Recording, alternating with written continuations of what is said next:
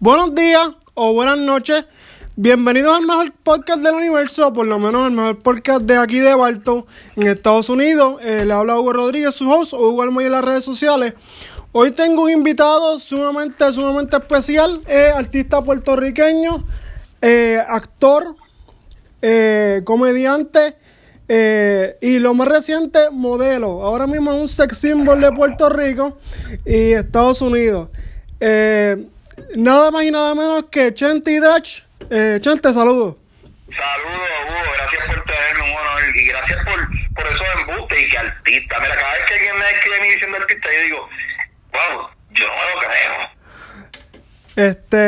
creo. Es un privilegio tenerte porque básicamente yo empecé el podcast por ti, ¿verdad? Porque tú eres el pionero como tal de todas estas cosas o sea, que se haga popular en Puerto Rico los podcasts, los blogs, el YouTube y todas las cosas que tú haces que están brutales. Ahora mismo este es tu podcast. Sí. ¿Cómo se llama este podcast? Jíbaro Aguzao. Wow, mano, un honor, brother, muchas gracias. A mí ¿sabes qué? De las cosas más gratificantes que alguien me puede decir a mí, es eso que tú me acabas de decir. Más allá de que diablo, el show estuvo brutal, diablo, te fuiste soldado. A mí me encanta pompear a la gente a emprender, así que me alegro un montón de estar en este podcast, Hugo. Gracias, Chente. ¿Cuánto tiempo tenemos, perdona? ¿Cuánto tiempo tenemos? Te digo ahora. Tenemos como media hora, 45. Perfecto. La primera pregunta que te quería hacer es que, ¿verdad? Tú de niño, tus padres te dijeron como que, ok, Chente, tienes que hacer esta profesión, o tú ya tenías claro que querías ser comediante. ¿Cómo fue la cosa? Bueno, yo siempre he pensado que yo soy gracioso. O sea, yo fui el payaso de mi clase. Y en mi familia, ser chistoso tiene un valor. O sea, mi papá es un tipo bien gracioso, estar en una fiesta familiar, yo siempre era el que hacía reír a todos los adultos, y eso siempre me tripió. Pero yo nunca lo consideré como una manera honesta o una manera real de vivir. O sea, nunca lo vi como una posibilidad. Yo nunca hice teatro de niño, nunca estudié drama. Mi meta era, yo estudié mercadeo, yo tengo un bachillerato en mercadeo y yo empecé a hacer una maestría en mercadeo que me quité después, que me arrepiento de eso, pero yo me visualizaba trabajando como en un banco, trabajando en un trabajo tradicional de 9 a 5, sentado en un escritorio, llamando clientes, recibiendo regaños del jefe. ¿Qué pasa? En el 2008, cuando se explotó la burbuja esa de la economía norteamericana, coincidió con yo haberme quedado sin trabajo. Y como me quedé sin trabajo, pues no tenía nada que perder. Yo no tengo familia que mantener, no tengo muchas obligaciones más allá de pagar renta, pagar el celular, comer, ¿sabes? Y pues me pude arriesgar y me metí de lleno en esto de la comedia. Pero yo siempre, ¿sabes? En la parte de atrás de mi cerebro siempre quise ser comediante. Duro. Para los que no lo saben, Chente era DJ antes, y me gustaría saber cómo empezó esto de DJ, si fue algo también o fue un hobby, o fue alguien que te dijo, mira, tú tienes talento para esto, o fue algo tuyo. Una vez, yo estaba en casa de un pana mío, yo estuve bien metido en la escena esa de drum and bass y hip hop y los raves y todas esas cosas, y me gustaba mucho esa cultura.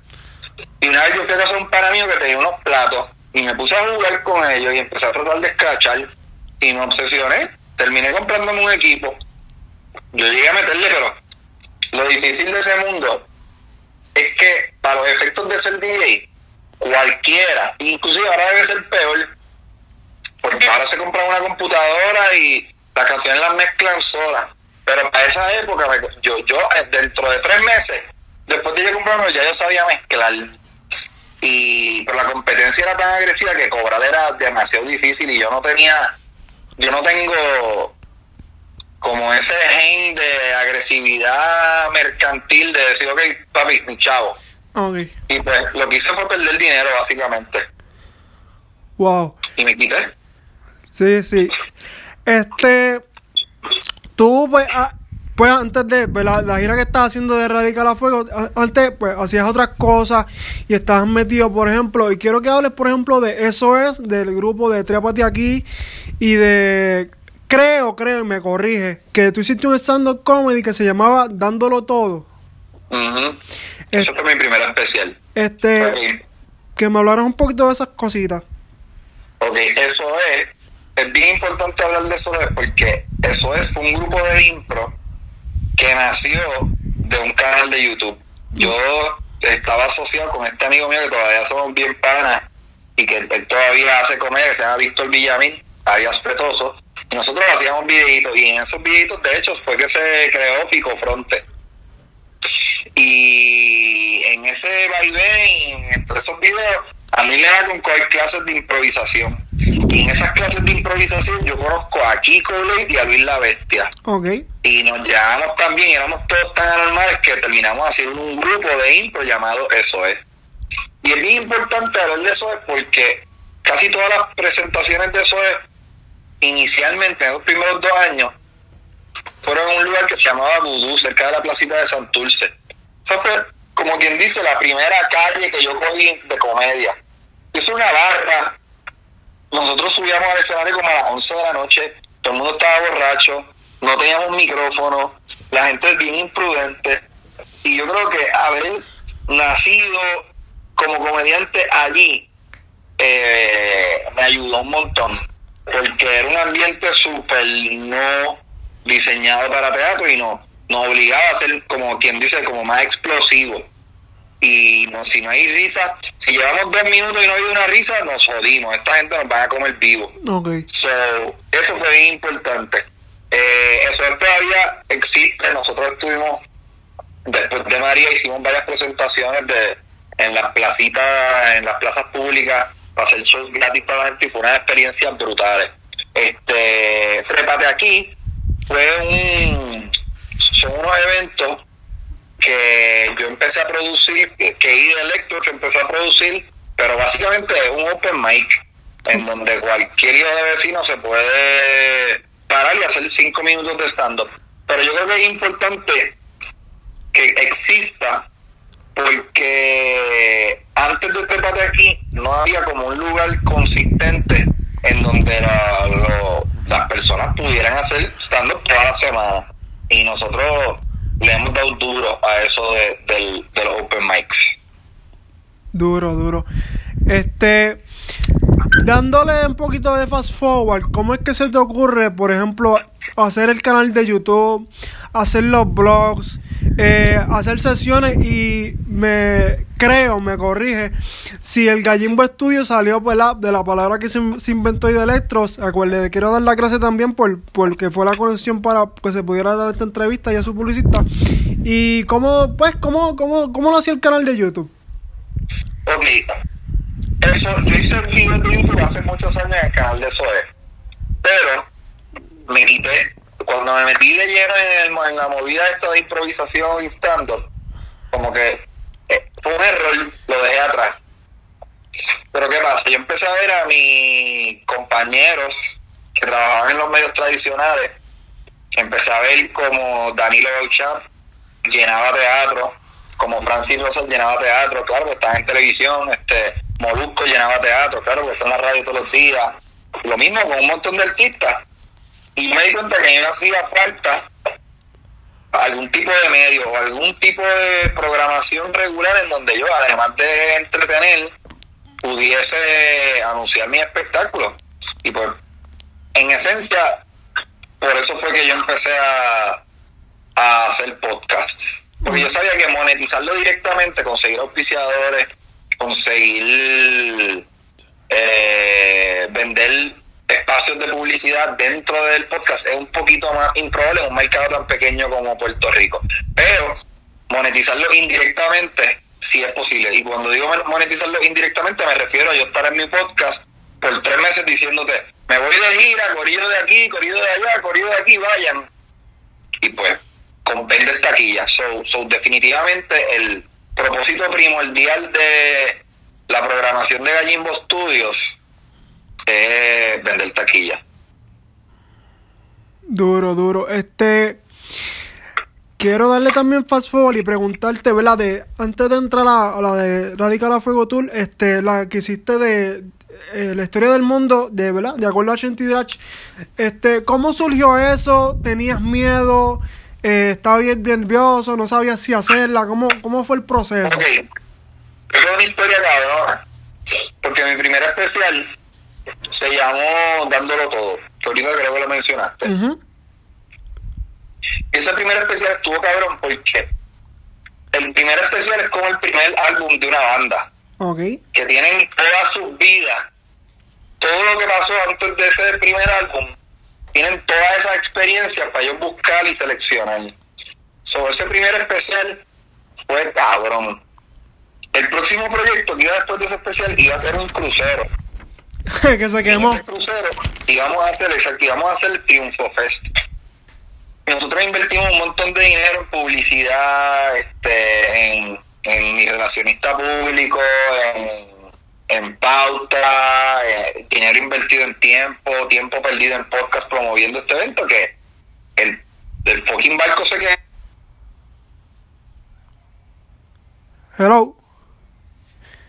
Hello. Tenemos dificultades. Hello. No. Hello. Ahora. ¿Dónde te quedaste? Que el fucking barco, ahí se cortó la llamada.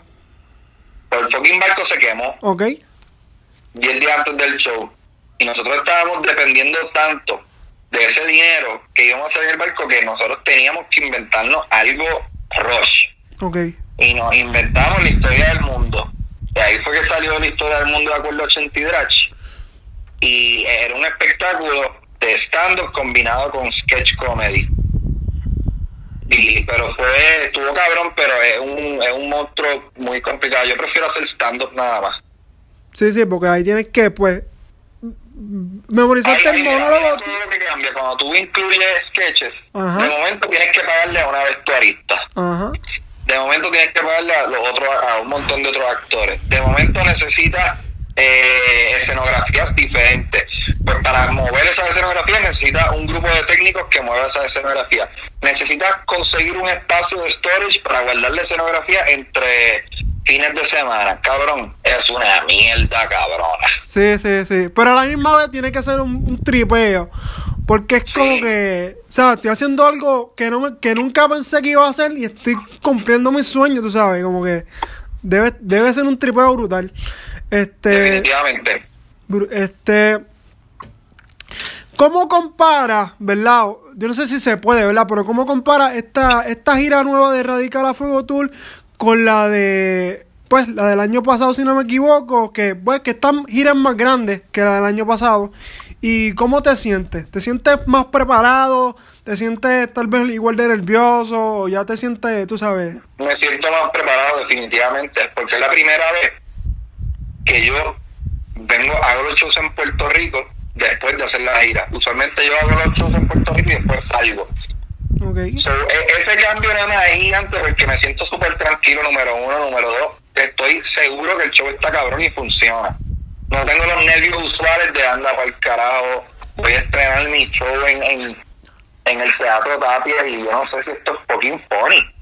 Exacto. En esta ocasión estoy mucho más seguro. Sí, la gira, a medida que hemos ido, ya yo he hecho 4 giras. Empezamos bien pequeño con 3 paradas. La segunda fue con 5 paradas en Florida toda, porque hicimos Tampa, Clearwater, Jacksonville, Miami, Orlando. Y pues el año pasado hicimos 18 paradas. Okay.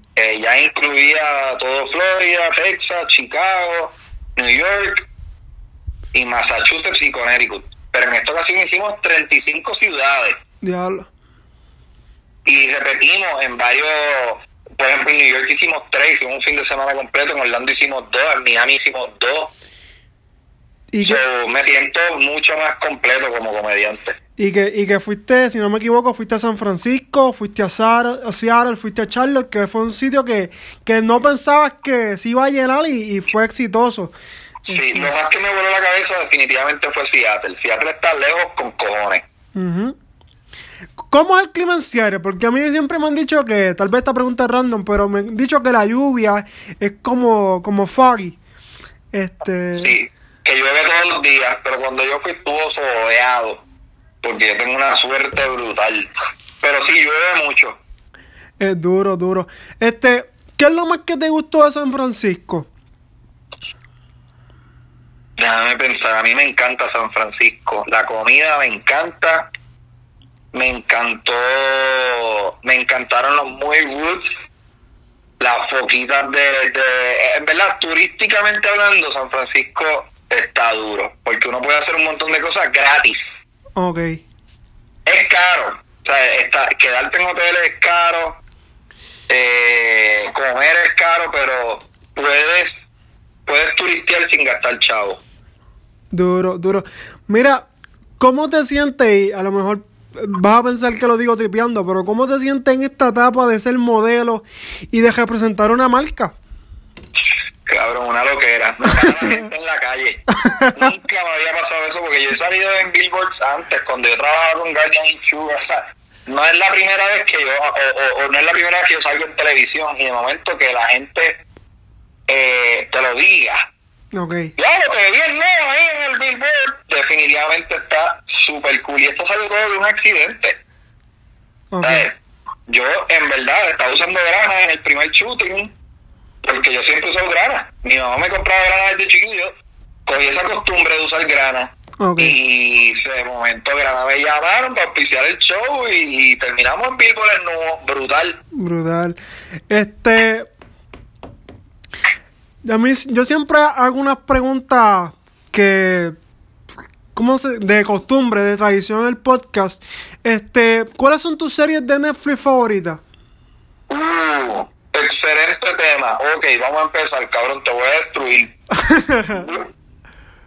Bloodline, ¿has visto Bloodline? Sí, duro. Y me da... cancelaron, pero me encantó. Me da pena que solamente fueron 3 seasons, porque yo estaba esperando más. Bloodline me encantó. Estoy bien pendiente a ver Ozark. Ya vi el segundo season y me encanta esa serie. Sí, yo también. Making a Murder, vi el segundo season. Estoy súper juqueado. A ver qué más. He visto todo Riding in Cars with Comedians Getting Coffee. No sé cómo se llama, pero eso me gusta. Ok. Pero papi, yo soy un buqueado de Netflix. Sí, yo también, eso sí. ¿Qué me recomiendas? Bueno, yo estaba, no sé si, me imagino que sí, pero yo estaba viendo ahora The Walking Dead, porque, ¿qué pasa? Yo lo vi desde el principio, desde que salí en AMC, pero después como que a mitad me quité, porque yo dije, diablo, esto es lo mismo, como que matar zombies todo el tiempo, pero ahora la estoy viendo otra vez en Netflix, y voy para el 6th season. Pues Idelectro ha visto más que tú, porque Idelectro ya la terminó. Sí, mira, te recomiendo Gotham, que veas Gotham, que es la serie de Batman, antes de ser Batman. De verdad. Brutal. Pero, cabrón, Batman no es Batman desde chiquito, cuando mataron a los papás. No, ponte a verla y que le ponga a verlo y Idelectro y los muchachos. Está brutal. Voy a poner a todo el mundo a verla. Sí, no, está brutal. Entonces, The Office, no sé si lo has visto, imagino que sí. Me encanta. Sí, The Office. Yo casi no veo comedia, pero hay un par de programas que siempre que veo me matan. Entre ellos está The Office, It's Always Sunny y South Park. Que no los veo mucho, porque a mí como que ver comedia no es mi cosa. Pero siempre que alguien está viendo uno de esos tres, me río a carcajadas. Y Family Guy también. Stranger Things, te recomiendo que la veas, eso es un must. La vi, pero no me gustó tanto. No, papi, pero es que eso está demasiado, porque es como ochentosa, pero ok. Anyway, te recomiendo que veas Dark, la serie de Dark, así mismo sencillo, Dark. Y te recomiendo que veas... Wow, ahora House of Cards, que imagino, no sé si la has visto. Yo creo La vi, ¿cómo estuvo el último season? Estuvo bueno. Y a mí me gustó. Bueno, es que no te quiero spoilear nada, mano, pero... ¿Viste el último especial de Dave Chappelle? No, mano, no he podido. Tú sabes... Porque él habla de Kevin Spacey. Y él dice, mira, yo estoy encojonado con el chamaquito que hizo la acusación, porque esperó 14 años para hacer esa acusación. Si hubiera esperado 6 meses más, veíamos el final de House of Cards. Mira, el chiste donde más yo me he reído, y Dave Chappelle, con mucho respeto, no es mi comediante favorito, el mío es Chris Rock, pero donde yo más me he reído fue el especial de él, que él habla de que a los negritos nunca le hacen nada en los robos de banco. Ese sketch, esa parte es donde más yo me he reído, pero de todos los stand-up comedy que yo he visto, o sea, de una cosa brutal, ese es el más que me juqueó. Ese está bien duro. Sí, ese tipo está, y que él es bien como que original, mano. Él, tú sabes, él fuma pasto y hace los shows fumando pasto y lo que sea, y no le importa. Otra pregunta que te quería hacer, ¿cuál es tu meta a largo plazo? ¿Sabes? Como que ¿a qué tú quieres llegar como tal? ¿Al choliseo? ¿Sabes? Hacer giras todas de teatro. Ok. Mi meta, o sea, lo más que a mí me gusta es hacer stand-up. Ok. O sea, todo lo que yo hago está mirando hacia mejorar mi stand-up, o hacia vender taquilla a mi stand-up, o hacia mejorar mi imagen para que más gente vaya a mi stand-up, pero lo más que... Y realmente es lo único que me siento verdaderamente competente. Mi meta a largo plazo es yo tener 50 años y estar de gira haciendo teatros. O sea, para el carajo las discotecas, para el carajo los comedy clubs, teatros de 1,000 personas para arriba. Eso me encantaría. El choliseo no es o sea, no es algo que estoy solicitando lo que pase próximamente. Si pasa dentro de 10 años, fine. Si pasa dentro de 5, fine también. Pero definitivamente no es una meta que que está dictando mi presente ahora mismo. Ok. Mira, yo quisiera que dieras una explicación, porque ¿sabes qué? Está la ola de los influencers, y yo quisiera que tú explicaras, ¿verdad?, cuál es la diferencia entre teatro y televisión. Y me consta, y lo sé por los videos, y del Electro lo ha dicho, que te han ofrecido para hacer programas. La razón por la que tú no aceptas ir a la televisión o lo que sea. Yo creo que lo más importante es reconocer. Ahora mismo yo estoy sentado en el estudio, en Gallimbo Studio. Okay. Y nosotros hemos invertido tanto dinero y tanto tiempo y tanto amor y sudor y lágrimas y peleas aquí, que de momento cancelarlo todo e irme con una estación de radio o con una estación de televisión que me prive a mí de, por ejemplo, yo me fui de gira por 3 meses y medio. ¿Tú te crees que trabajando en televisión yo iba a poder hacer eso? Exacto, no. Aquí yo soy el jefe, se puede hablar malo, yo llevo enfermo 10 días, yo no he hecho un carajo en estos últimos 10 días, ¿sabes? Me gusta el factor como indie de toda esta pendeja. Ok, duro. O sea, yo no me veo trabajando en televisión nunca. Aunque obviamente las personas que han visto, por ejemplo, el remix que estuviste, ¿sabes? Tú has hecho cosas y estado con Facebook. Yo respeto el medio como un medio gigante. Y yo reconozco la importancia de yo, para vender taquilla, estar en todo eso, y nosotros le pagamos a una relacionista para que me hagan salir eso, igual en la prensa, igual en la radio, eso es bien importante. Pero yo tengo demasiados huevitos en la canasta de redes. Ok. Te voy a decir algo que a lo mejor no sé si te va a volar la tapa de los sesos o te va a tripear. En la persona que te instaló el sistema de seguridad, no sé si te acuerdas de Omar Figueroa. Claro. Pues ese muchacho es mi barbero en Puerto Rico. Y es mi vecino. Ese cabrón es a fuego. Sí. Está viendo unos blogs míos y todo. Sí, por eso es que te lo estoy diciendo, porque lo vi. Yo dije, coño, miro mal ahí. Qué brutal. Deja que si algún día tengo la oportunidad de hablar con Chente, pues se lo voy a decir, que ese tipo es mi barbero también. Mándale saludos y un abrazo. Ese cabrón es a fuego. Sí, bregar 100. La última, bueno, para cerrar ya más o menos, ¿qué le dirías a tu yo de hace 10, 15 años? No lo cojas tan en serio. No estás salvando vidas, no eres un neurocirujano. Haz lo tuyo y sigue para adelante. No te concentres en los detalles. Sube contenido y al carajo lo demás. Me lo hubiera dicho, a mí me hubiera encantado empezar el podcast hace 10 años. Ok.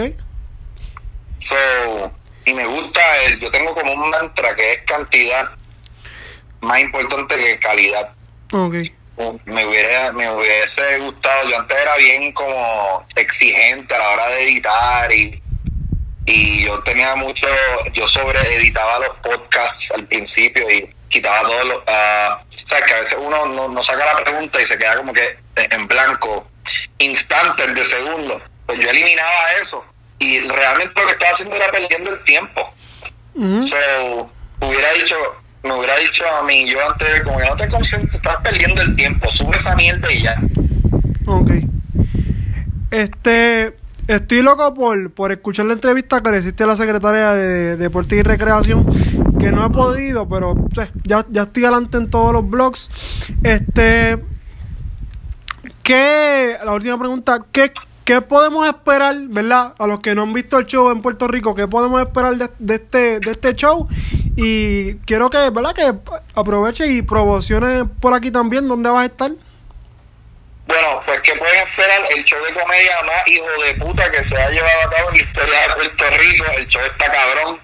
Es la primera vez que un comediante empieza en Estados Unidos y hace el show 40 veces y después viene a Puerto Rico a cerrarlo. Lo que la gente va a estar viendo es un show súper mangado, es un show súper explosivo, es un show que va increciendo. Yo empiezo bien sweet hablando de mi mamá y después hablo de los problemas que yo tuve de chamaquito y después hablo de droga y después hablo de chichadera. El show está formulado perfectamente y es debido a que lo hice 40 veces ya. Ok. Lo que van a ver es una pieza que yo le he metido mucho empeño y cariño, y estoy seguro que se lo van a disfrutar un montón. ¿Puedo decir la fecha? Claro, pero sí, seguro que sí. Voy a estar, ¿de dónde tú eres, original? Yo soy de Manatí, creo que vas a terminar la gira en Manatí, ¿me equivoco? Sí, voy a estar en Manatí, voy a arrancar en el oeste, en Mayagüez, voy a estar el 5 y el 6 de diciembre en Mayagüez. Luego voy a estar desde el 13 hasta el 22 en el Teatro Tapia en San Juan. El primer fin de semana está casi totalmente lleno. En el segundo fin de semana quedan espacios, que ese segundo fin de semana es del 20 al 22 de diciembre. Luego, el 28 de diciembre voy a estar en Juana Díaz. Así que todo el corrido de Juana Díaz y pueblos limítrofes, Ponce, vayan al show de Juana Díaz, que nunca me he presentado allí. El 4 de enero voy a estar en Calley, por primera vez en el Teatro Municipal de Calley. El 11, que originalmente era el último show, voy a estar en Manatí el 11 de enero. Pero abrimos otro show el 2 de febrero en Humacao. Así que la idea es que voy a estar en todo. Nadie puede decirme que ninguno le quedó cerca. O sea, estamos literalmente en norte, sur, este y oeste. Y, mano, estoy súper emocionado. El show está cabrón. Las taquillas se están vendiendo súper bien. La gente me está escribiendo un montón de feedback. Hay gente que lo vio allá afuera y van a volar para acá a verlo. Y las taquillas están en tiqueterapr.com. Pues ya saben, gente, porque escucha, nada, para cerrar, quiero darle las gracias a su publicista por permitirme entrevistarlo. Quiero darle gracias a Ed Electro también porque me facilitó el número, ¿verdad? Para poder hacer la comunicación. Y Chente, muchas gracias. Ha sido un privilegio y un honor. Y si quieres dar un saludito para finalizar, pues me da mano. Solamente recordándole a todo el mundo mi nombre. Yo soy Chente Ydrach. Síganme en todas las redes. Y nada, vacilen con mi contenido y con mis shows. Chente Ydrach. Duro, Chente. Gracias, un abrazo y nada, estaremos en contacto. Yo lo más probable suba este episodio el domingo o el lunes. Que como quiera, si usted me da permiso para taggearlo y en las redes sociales, pues sería perfecto. Dale, papi, dale para adelante, sí. Dale, un abrazo y muchas gracias a todos. Suave, gorillo. Suave, bye.